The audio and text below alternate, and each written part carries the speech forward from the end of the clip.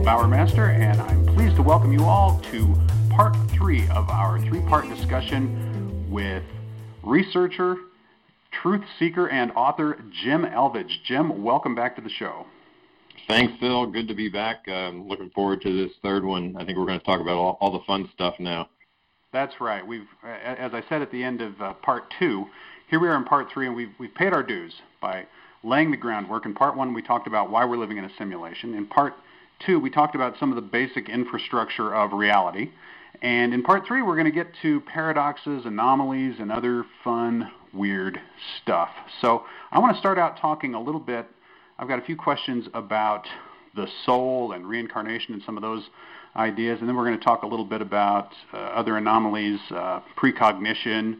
We're going to talk about the Mandela effect, of course. And then I want to come back, as promised, and talk a little bit about the many worlds hypothesis and parallel universes. And finally, we're going to end on one of the things we talk about all the time on this program, which is transhumanism. You have some interesting things to say about that. So you ready to dive into this? Absolutely. Let's dive in.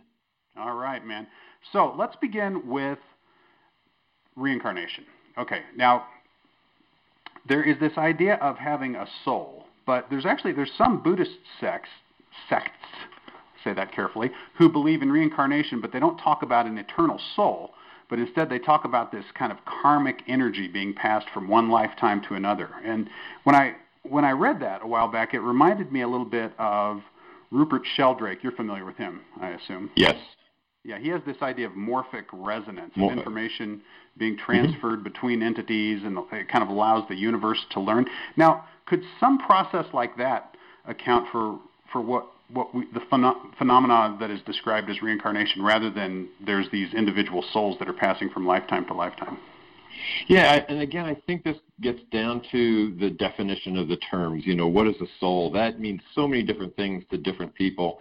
And the way you describe that one possibility of transferring energy is kind of consistent with the model that I'm talking about here. I think of it this way, and maybe we can kind of fit this into the model, that our soul is the essence of that individuated consciousness, that little cloud that's out there in all that there is, that is separate and connected to the Reality Learning Lab.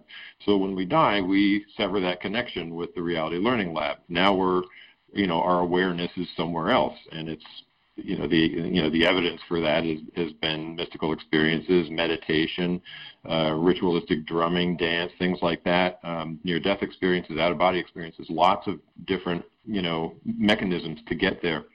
And then at some point you reconnect into a different avatar, essentially. So what's permanent about this? Well, what might be permanent is your recollection of past lives to some extent. I mean, there does seem to be a record of everything.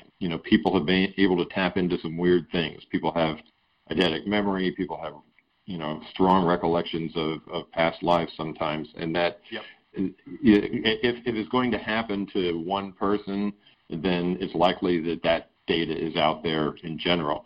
So there's something that's retained there. But I think also the learnings that you have are retained. So the essence of your consciousness seems to be retained. So what does that mean? When we talk about like passing energy back and forth, you could say that's the energy. The energy is that essence of what you learned that is passed from life to life. But what's the real underlying physical construct that creates that? The reality cells, the organized bits that we talked about in the previous podcast. That we don't know. I mean, that's something we probably can't even experiment with. We can maybe, learn about it when we're in that state, and asking other entities, what's it all about? What's it made of? How did it come about? And some people have done that and gotten some answers, and those answers seem to be somewhat consistent. But, what the mechanism actually is a little hard to say. So I can fit that model that you talked about into this model, but it sounds a little bit more vague to me, and it doesn't explain the continuity of past life recall that some people have. Right. Well, let's stick with this just for a minute, because this is really interesting. When you talk about the fact that there is a certain amount of consistency among the accounts. And basically, just to recap, as we talked about in the previous show, there's a general notion of you've got this individuated consciousness. It's learning through a series of lifetimes, a series of lives here on Earth. And so I'm in one now. Maybe before I was in one in the 19th century or earlier in the 20th century, something like that. And then I'll go back to the spirit realm, the realm where the universal consciousness exists. I'll spend some time there, and then I'll come back here where I'll live another lifetime and I'll learn more lessons. Right? That's the basic model. Mm-hmm. Yes. But you do get these odd exceptions to those, where people talk about other lives, and they talk about living in a completely different universe, right? And is it possible, or maybe I've had past lives that weren't in North America, maybe they were in China or someplace, Atlantis or something like that. Is it possible that, keeping kind of with the morphic resonance idea just for a second, maybe we remember the ones that occur more or less nearby, kind of in time and in space, and maybe that's why, for example, if you survey Indian kids about their past lives, I've read just a little bit about this, they generally remember having lived in India, right? They generally, sometimes in a village a couple hundred miles away or something like that.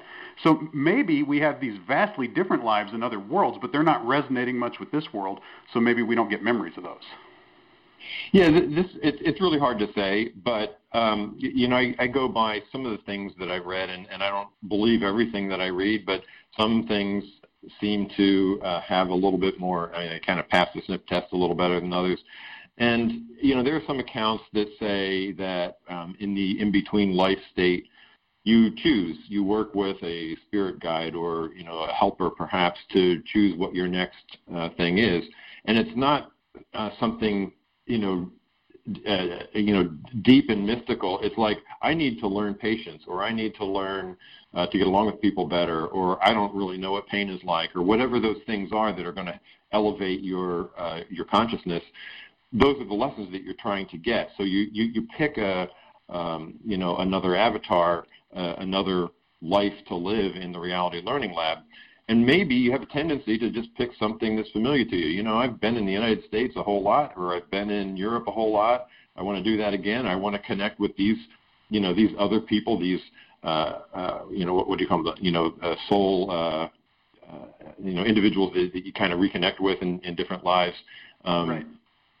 I want to do that. And so even at the ethereal level, our consciousness may not be so evolved that they want to experience other universes or other things that are so far outside of our normal experience. We want to learn our experiences or get our next experiences in something familiar to us. So that's possible, but there are lots of cases of people that bounce around from country to country, from gender to gender, working with the same entities that they have before, but in different relationships. Somebody who was once your husband is now your daughter or whatever, those kinds of things. And so it does seem like there's a little bit to the idea of a tendency toward familiarity, but I'd also say that we tend to recall things that are more familiar, and this idea of resonance fits that model too. If you look at somebody's face, for example, and you've seen a lot of people who have a face similar to that, they're going to remind you of somebody rather than not. So there might be just this tendency to recall things that are more similar to you. It also reminds me a little bit of some of the experiences people have had with DMT and some other kind of psychedelics. They're so far out of the norm, they're frightening to people. I mean, we really don't want to go too far away from what our normal experiences is because it'll be frightening, disturbing, unsettling, whatever the words are. We tend to not like those. That's why fantasy games are not that different. Even when you go into outer space and fight the aliens, they generally have two arms and eyes, and you know what I mean. They're not that different. Yeah, exactly. Yeah, exactly. Well, and it kind of goes back to what we were saying in the last show when I asked, is it possible that the picture we're getting of the spiritual realm right now is somewhat limited, and the resonance would partly account for that. You know, are we currently looking at kind of a heliocentric view of the whole spiritual realm just because we're getting what's familiar and we're getting what resonates and what shows up in this world, which might be very different from once you get the full picture. Yeah, and I think later on you said you wanted to talk about parallel realities or parallel universes. There's, you know, ample possibilities there. So, you know, if you think of this reality learning lab as being one subsystem that's within all that there is, there's no reason why there aren't a bunch of parallel ones with different rules of physics and completely different experiences that you could jump into if you want to. Right, but in this body, in this life, it's hard to, you don't process that because you just don't have the equipment for it, right? It's like exactly, right. Yeah, so you don't remember that. Well, now let's talk about this precognition experiment that you reference. You talk about a number of bits of research that have been done into psychic phenomena. And it turns out, if you want to research this, folks, there's a good deal of evidence that there's something going on there. There actually is fairly good scientific evidence that precognition and remote viewing and some of these other things are real phenomena. That they're not the woo that the clowns, right, would have you believe, that, but there actually is a legitimate phenomenon going on there. And one of the tests you talk about is really interesting. A precognition experiment where students remembered words they were about to type, right? It's not like they're predicting. Mm-hmm. It's like they're remembering something before it happens. They're remembering the future. Now, that raises a question for me, and it comes back to the idea of past lives, although the word past becomes problematic at this point, because within the context of the reality learning lab, this reality that we're currently experiencing, is the future already there? Is it possible that our lives are occurring out of what we would think of as chronological order? So I could have a life now, and then my next one could be back in the Middle Ages or something like that, right? Where we're bouncing around in time like on Doctor Who, right? So that's let's talk a little bit about the experiment first and what the possible solutions to that experiment could be. And it's just one that I picked out, but there are others that are similar. And then we can talk about, does that mean that there's some time travel or that time doesn't exist and so forth. So what happened in this experiment was done by a guy named Darrell Bem, actually came from my alma mater, Cornell University, and used some rigorous methods. It looked like a well-designed scientific experiment, despite what the naysayers will have you believe. And basically, it's a very common kind of learning experiment where he shows people a bunch of words, and then at some point later on, maybe days later, he'll show them some pictures of some of those words, and then sometime, a third time later on, he'll ask them to recall as many words as possible, and they tend to recall the ones where they saw the reinforcement, the picture, in the second time that they were exposed to this. That's just testing memory and correlations and things like that. But what he did, which was fascinating. Oh, go ahead. Yeah, I'm sorry. Yeah, what he did was fascinating. He flipped step 3 with step 2. So he'd show them the words. Then he would ask them to recall as many words as possible, and then later he would show them the pictures that would remind them of certain words. And he found that there was a statistical significance between the words that they picked and the ones that they later saw pictures of, as if there was some sense of precognition there. Now, the thing that's I'm sorry, I interrupted you there, Phil. Was there something? No, not at all. I was just about to say, but what you're describing is pretty conventional. What he did was actually a lot weirder than you were going straight to it anyway. So sorry about that. Yeah. So he flipped that around, and to appreciate this, you're going to get some results that say something like, well, okay, it's 56%, or it's just a little bit beyond chance. But sometimes that can be really significant. A little bit beyond chance isn't significant if it's a small sample set, but a little bit, a few percentage beyond chance, beyond 50-50 chance, is really significant when you have a large number of people. It's like flipping a penny. If you flip a penny in 100 times, there's a good chance it is going to come up 51% heads. But if you flip it 1,000,000 times, there's a very small chance that it's going to come up 51% heads. Right. Because of the numbers. That's just the way the statistics work. And in fact, if it comes up 51% heads, there's something wrong, right? Or there's something else going on. Either that right. coin is weighted, or right. But there is another factor involved at that point, beyond just what you think of as the coin flip. Exactly, and it's been estimated that the results of his experiment show something going on, as you said. With the odds against chance of 1 in 74 billion.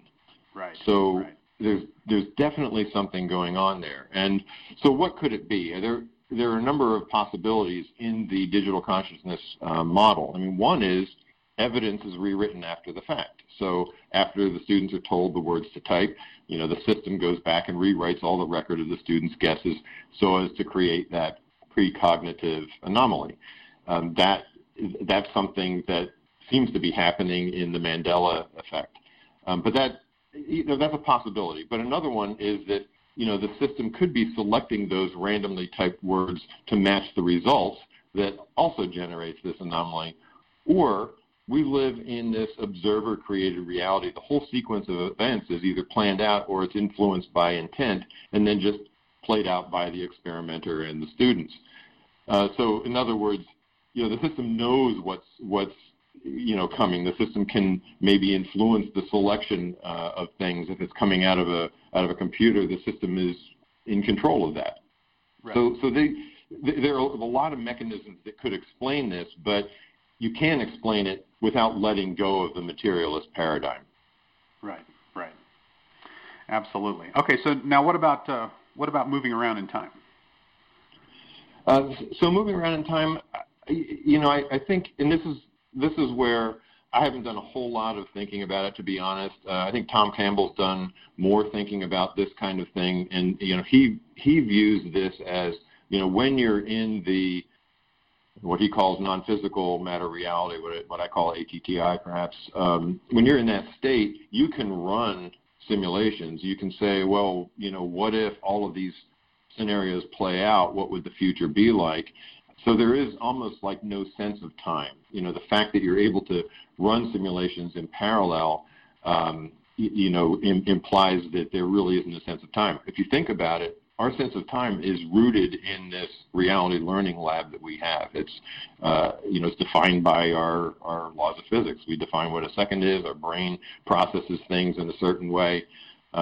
We experience passage of time due to the way it's set up. Same with the physics of space.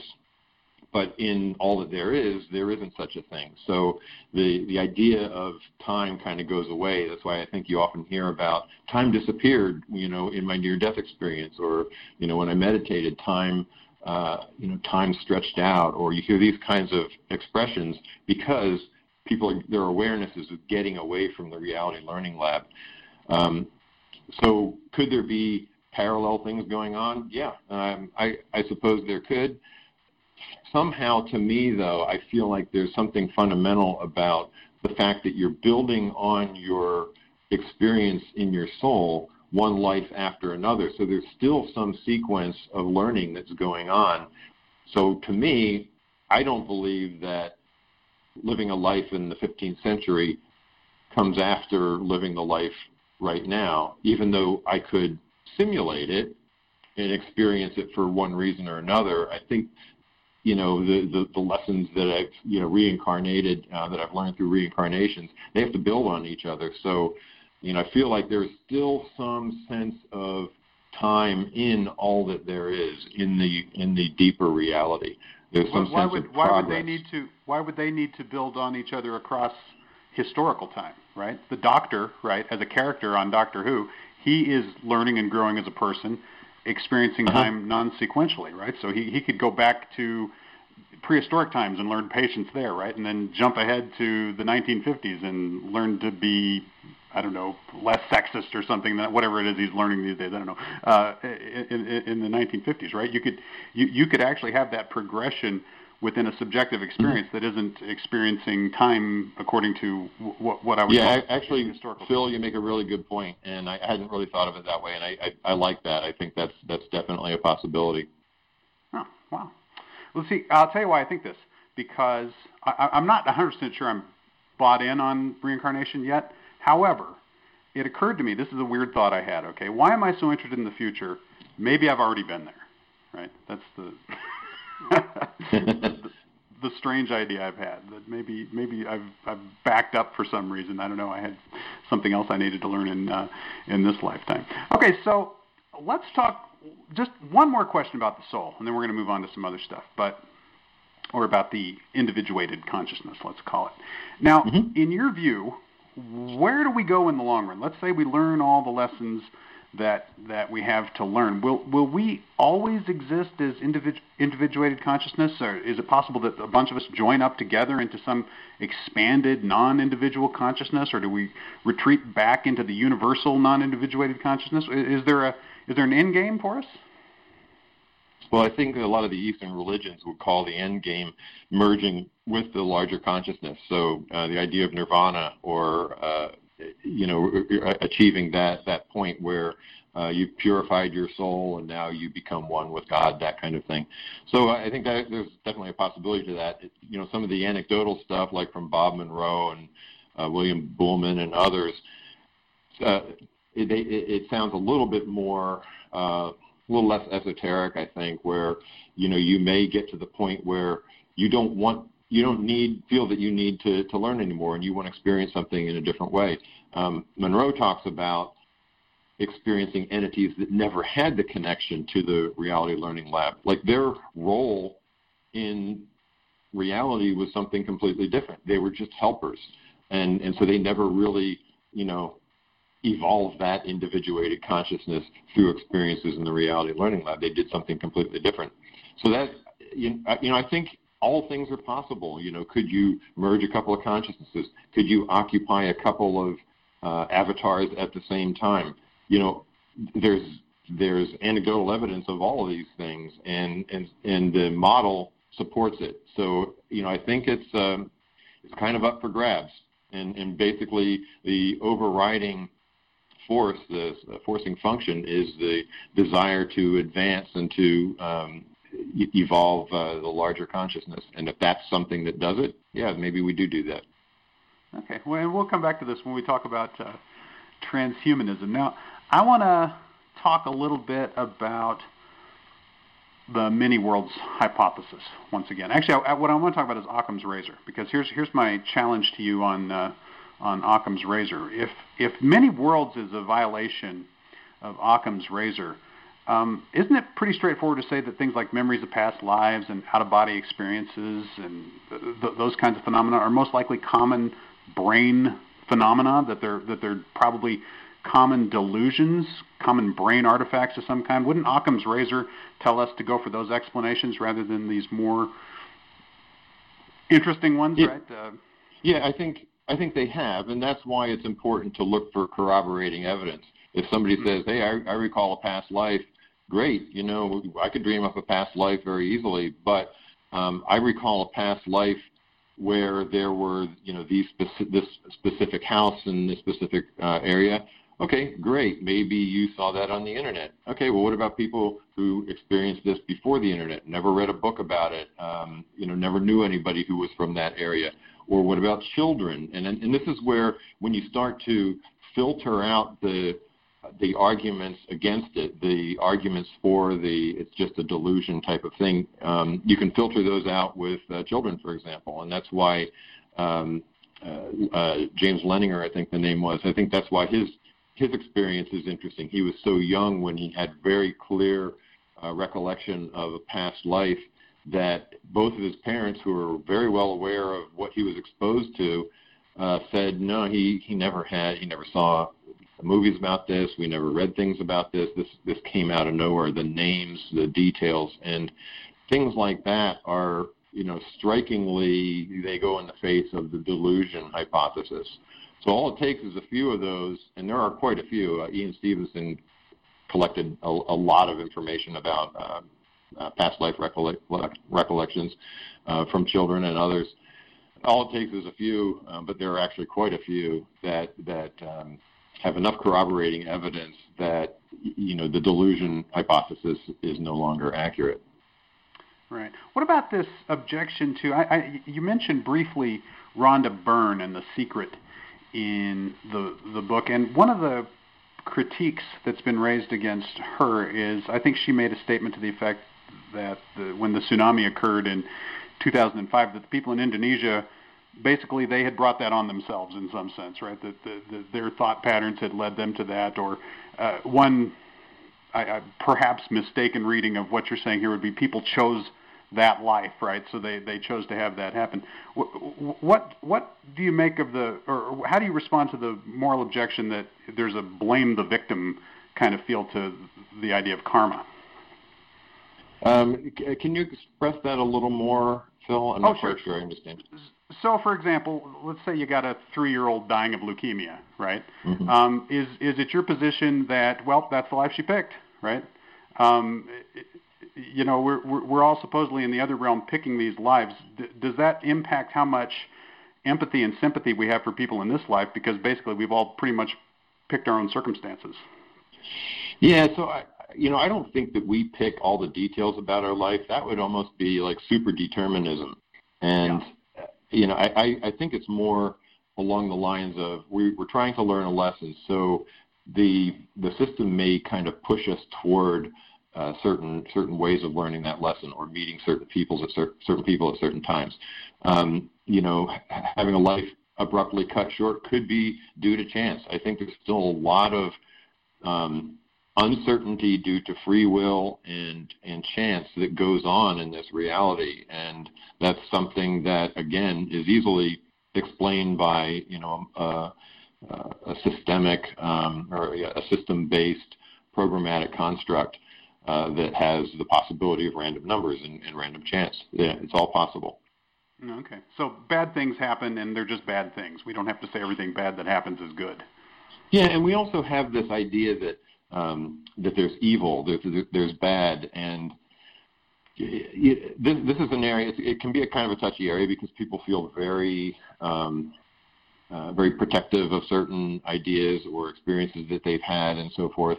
But when you get right down to it, what is reality all about? Your past experiences don't exist anymore. They exist in a record, which your memory has part of, but are they bad? Did they change you in some way? Did they change you in a positive way, or did they change you in a negative way? Was it an experiment that went wrong or went bad? When you start like digging into what is evil and what is bad and what is good, it really kind of, there's not a clear-cut distinction on those things.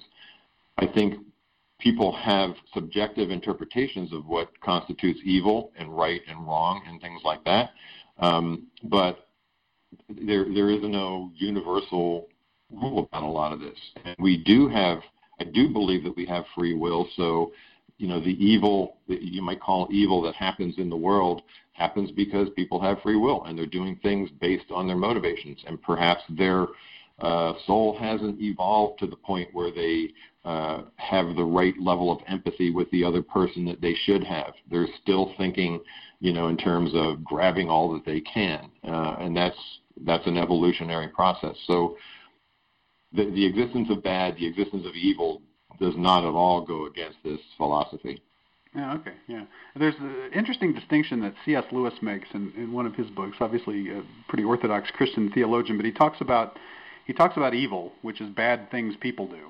And then he talks about badness, right, which is just this kind of awful stuff that can happen sort of built into the universe, that free will actually relies, in order for people to be free, there has to be a certain amount of capability for things just to go bad, right, the randomness you were talking about before. You can't really have randomness and everything works out great, right? And you can't really have evil if if all people can do is choose to be good, and if you don't have that possibility, then you don't actually have freedom, right? So that in order Exactly. Yeah. in order to live in a world that's free, there has to be a certain amount of badness and the capability for people to become evil. So there you go. See? Yeah, I totally agree with that. And another way of looking at that, or kind of a correlation, a corollary to it, is the idea that we learn from failure. We don't learn from doing the same thing over and over again. Maybe we learn to be a little bit more efficient about how we do that thing. But the big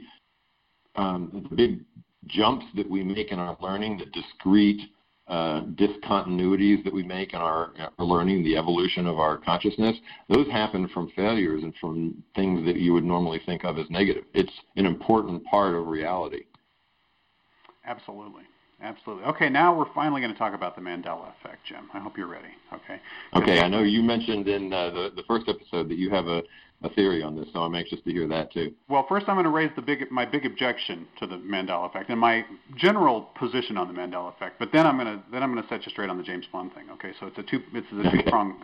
It's a 1-2 punch I'm giving you here. Okay, I hope you're ready. Okay, so first off, on the Mandela effect, obviously there are whole volumes of research published on how flawed human memory is, right? We know that, eyewitnesses aren't very reliable and people predictably can remember things wrong. So once again, whipping out Occam's razor, isn't it more reasonable to believe that people remember things wrong than it is to suggest, right, that there's a universal consciousness having a laugh by changing the name of a children's book author or re-editing a James Bond movie from 40 years ago, right? Yes, and it boils down to statistical significance to me. If one person out of 100 remembers something differently, then by Occam's razor, I would say, probably it was a bad recollection. If 100 people out of 100 or 99 people out of 100 remember something differently, then I'm going to have a different opinion of that. And so, if you look at the evidence, I think there are a lot of things. Like, for example, I remember as a child, the church that I went to having a fire 2 times. My parents say, no, it only happened 1 time. And it did only happen 1 time, but I was certain that there was a second time. So I may have had a precognitive type of episode there. That's just one example. But, so you could also argue, was Jim wrong? Jim was wrong in their subjective experience, but I'm not sure Jim was wrong in Jim's subjective experience. All we are having is subjective experiences, and they aren't necessarily 100% equal to each other.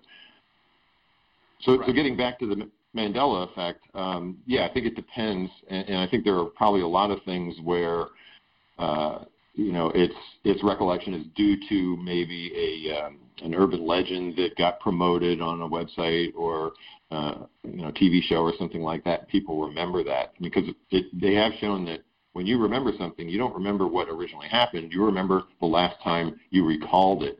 It's definitely subject to change over the years.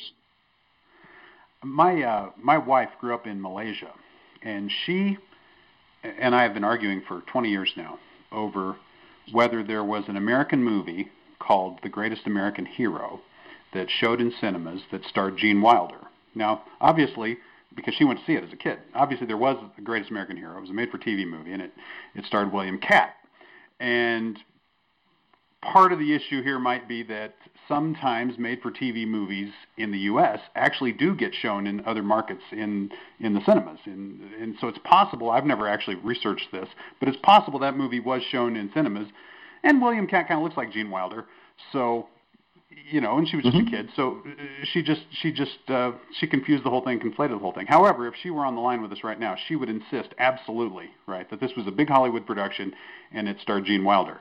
Now, what's interesting about that is it's a sample of one, right? So maybe she's wrong, maybe she's right. But is it possible, if these odd things are happening, that like one person could potentially have experienced something subjectively completely different from everybody else? They clearly have. By definition, they've experienced something subjectively different. True. How real is that is the question. Yeah. All right, so now we've got to talk about Dolly and Jaws.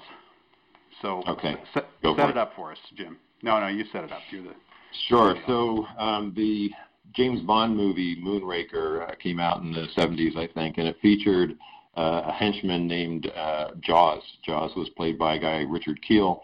One of the all-time great Bond villains, by the way, right? Which is one of the all-time great bad guys, yeah.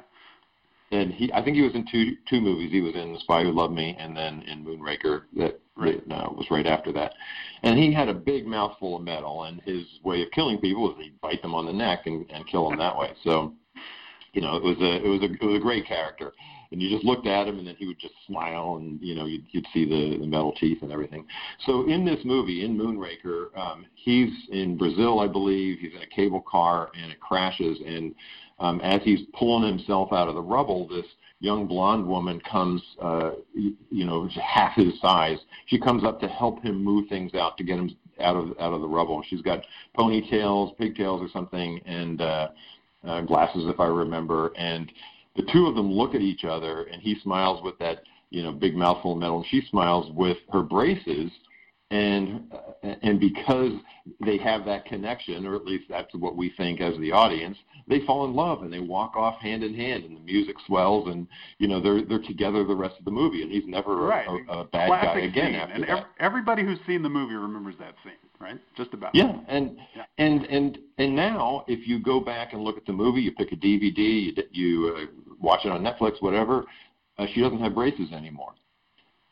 So what happened? Well, one could argue that she never had braces, and for some reason we conflated that with his mouthful of metal.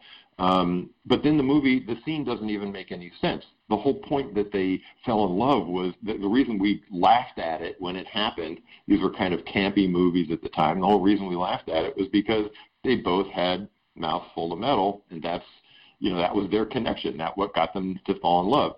In addition, there is so the scene doesn't even make any sense anymore. It's not funny anymore without that aspect to it. But in addition, there is a BBC obituary, a BBC-generated obituary about Richard Kiel, where they reference this scene where Dolly, the young woman, had braces, and they mentioned that. And this came out years ago.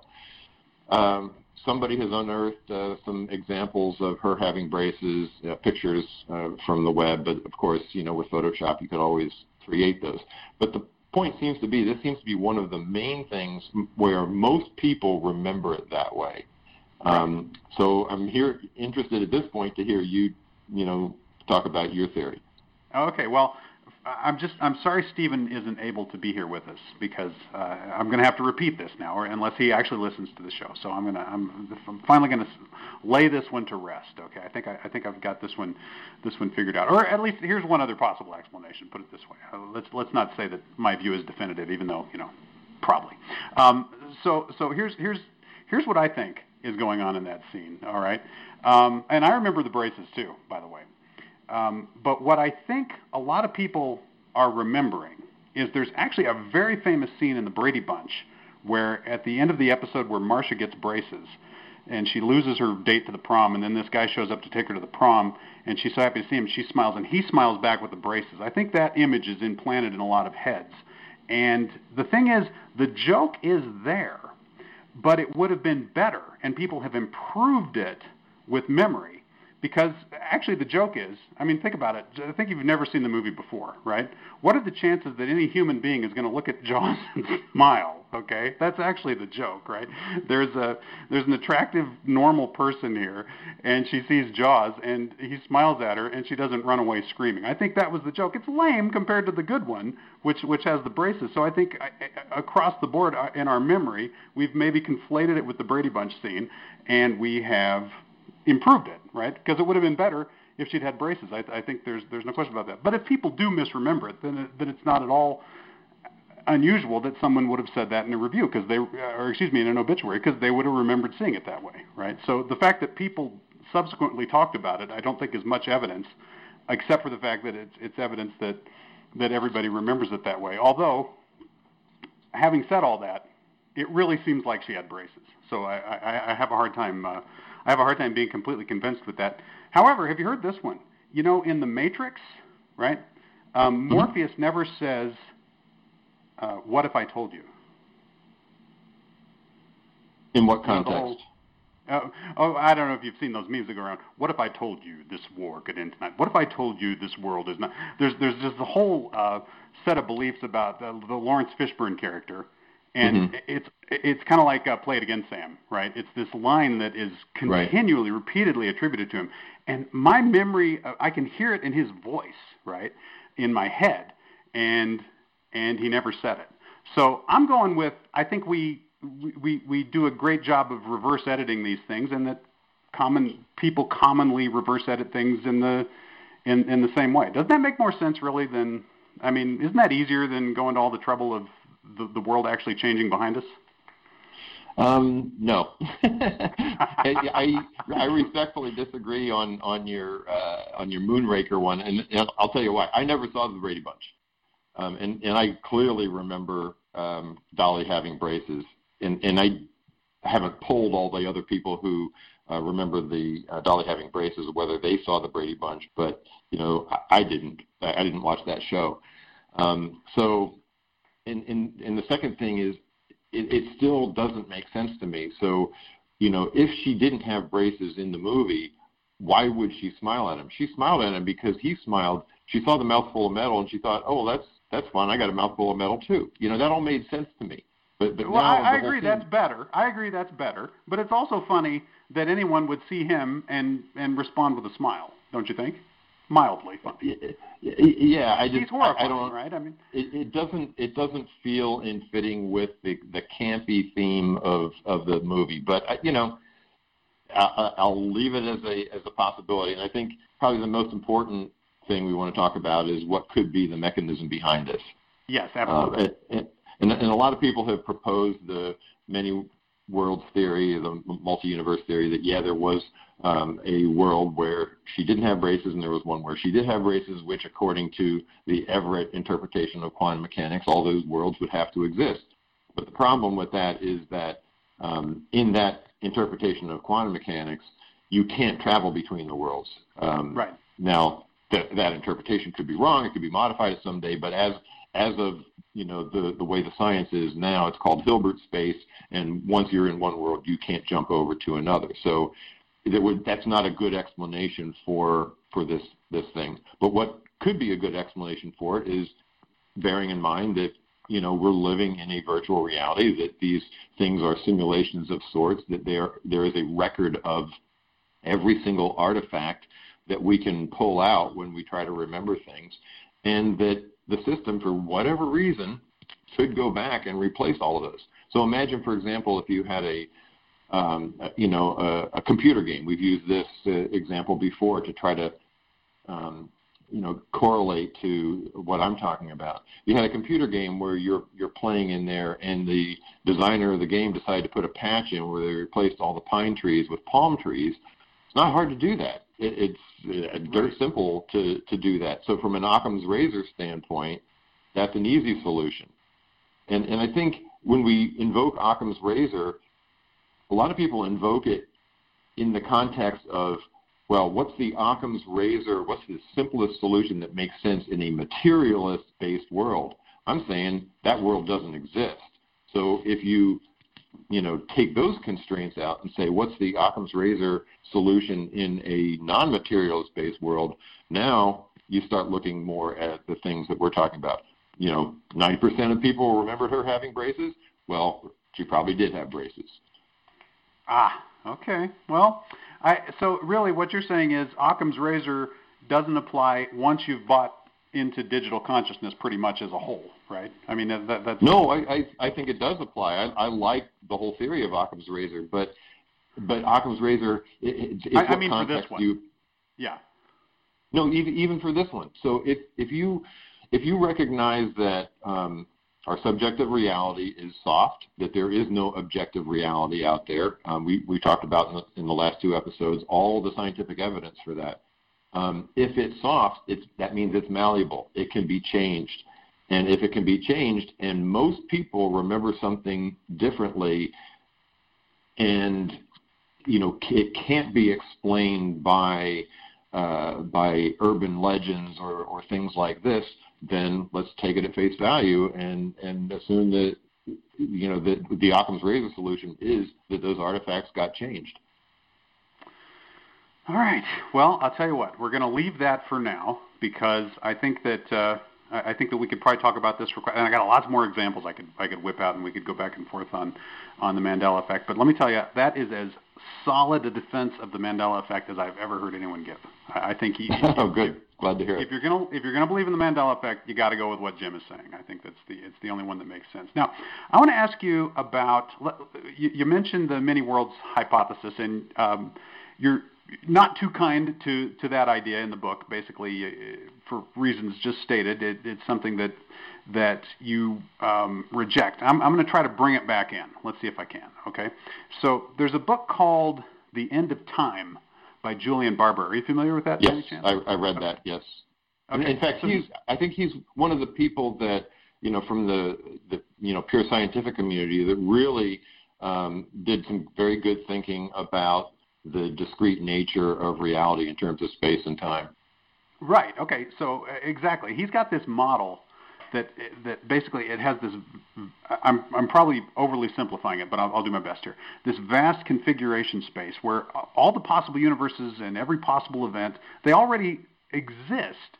And what we think of as time and things happening is just sort of a wave form of probability running through all that. So if you put the many worlds into that model and synthesize it with digital consciousness, it seems to me that you've got not new universes being spun off. You just have consciousness moving through this really complex configuration space, which would be basically the program, right? The program that is running the Reality Learning Lab. So it's some ways it's similar to the idea that we talked about last time, where the whole universe is there potentially, but none of it is actually there unless you're looking at it. Only now it applies across not just this universe, but all possible universes. What do you think? Is there a possibility of overlap there between many worlds and digital consciousness?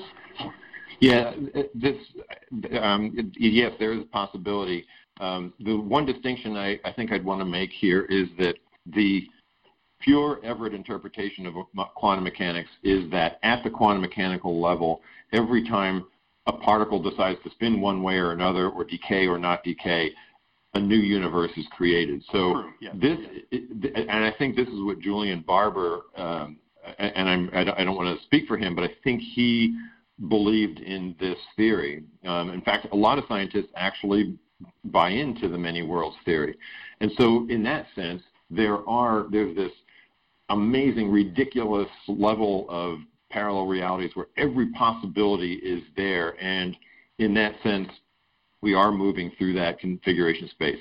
I don't believe in that aspect of quantum mechanics. I think the far simpler, the Occam's razor solution is there is some randomness, and that randomness is built into the system that puts the randomness there. And that we don't create the reality until the reality needs to be created. And I think the evidence really supports that, and it's a far simpler solution. That said, I'm not against the idea of parallel realities or parallel universes. I think if you are to have a subjective experience, for example, where you want to create a simulation to see how something plays out, that is an instance of a parallel reality. Or there could be parallel reality learning labs that people experience.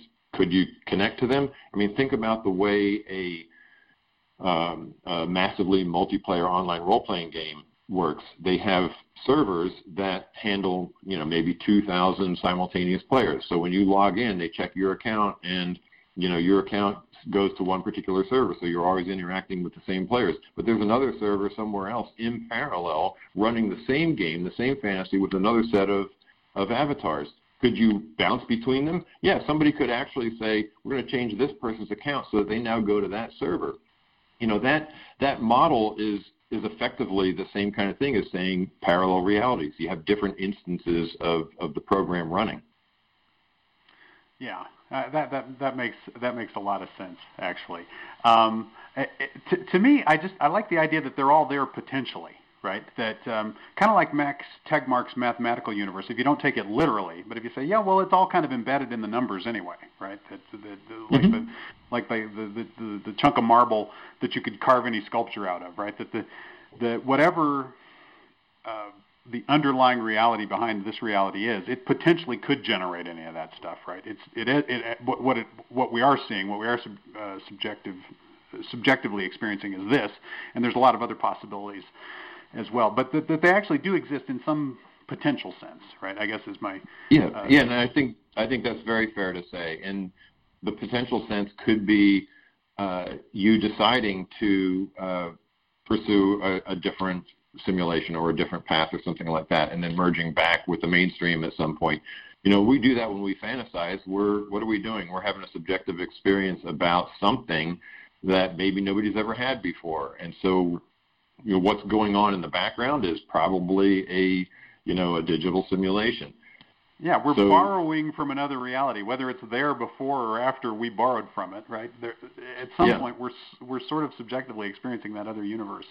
It's interesting. Right. All right, so let's come back to the idea of technical evolution, which we talked about in the first show. And I want to ask if maybe you're being a little too hard on the transhumanists. Let me lay this out here. I completely agree that, and in fact, we talked about the word immortality and why it's a problematic term. And I think that attempts to achieve, quote, immortality are probably misguided. Is it possible that conscious entities with a 200 or 500 or 1,000-year lifespan might be able to learn some unique lessons, right? Is it possible that our evolution as a species is also going along with our evolution as individual entities, and so that some of the things that the transhumanists are looking for are also kind of part of the evolution that the universal consciousness is looking for? Yes, I think it is possible that you could learn things as you hit ages that nobody has ever hit before, but I think the basis for their enthusiastic drive for immortality, for uploading consciousness and things like that, is based on not on reincarnation. It's based on the fact that we only live one life and we're worm food after we die. And so it's fear-based. It's like, how do I prevent that from ever happening? If they were to realize that they don't have to worry about that we do evolve and learn and have plenty of other experiences, within our consciousness later on, then there would be less emphasis put on, trying to extend life, I think.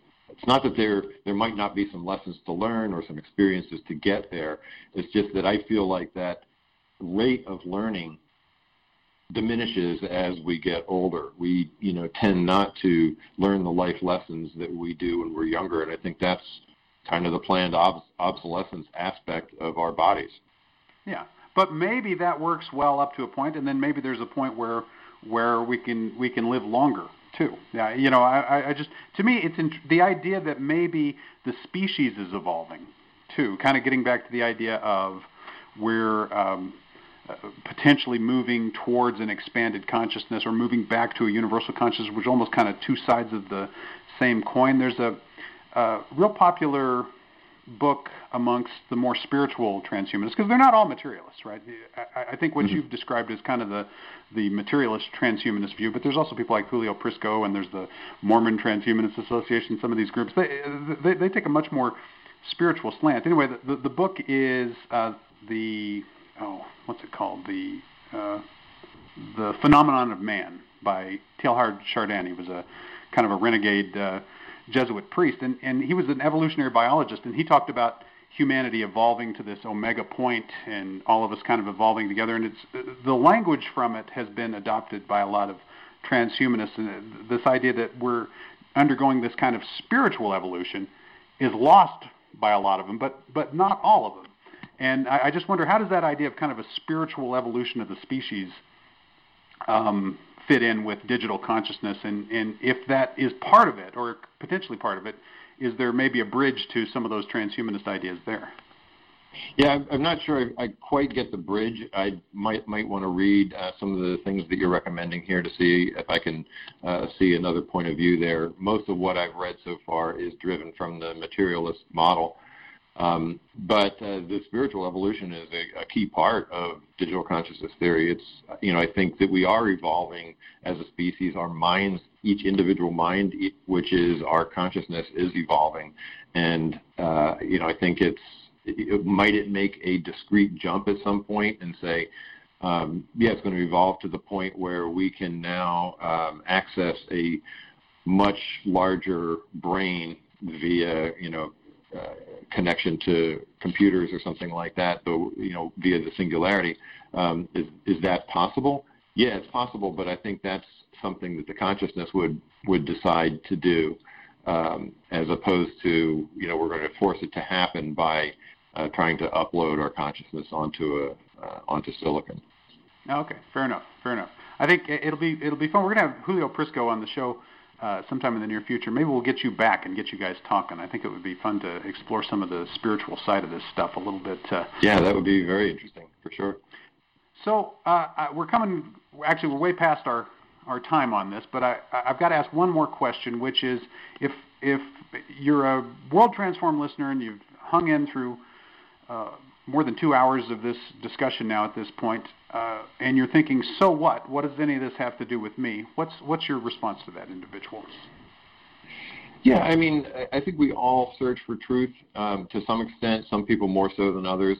But I think the message here is that the model that I'm talking about, which seems to have, if we, again, use abductive logic, it seems to fit everything that's going on in the world, all the strange things that seem to be happening in science and, metaphysics. That model is a very hopeful model.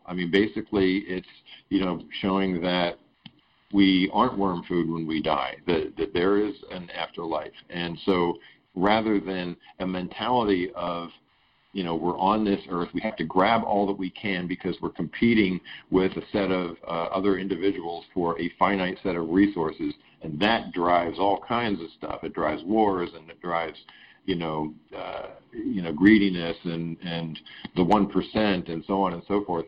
If we realize that that is temporary, like the Buddhists say, all is temporary, and this theory is just very much in line with that idea. We realize that that's temporary. That becomes less of an issue. Wars don't even make sense anymore. We don't have to compete for resources. Arbitrary geographical lines don't make any sense. We're all connected.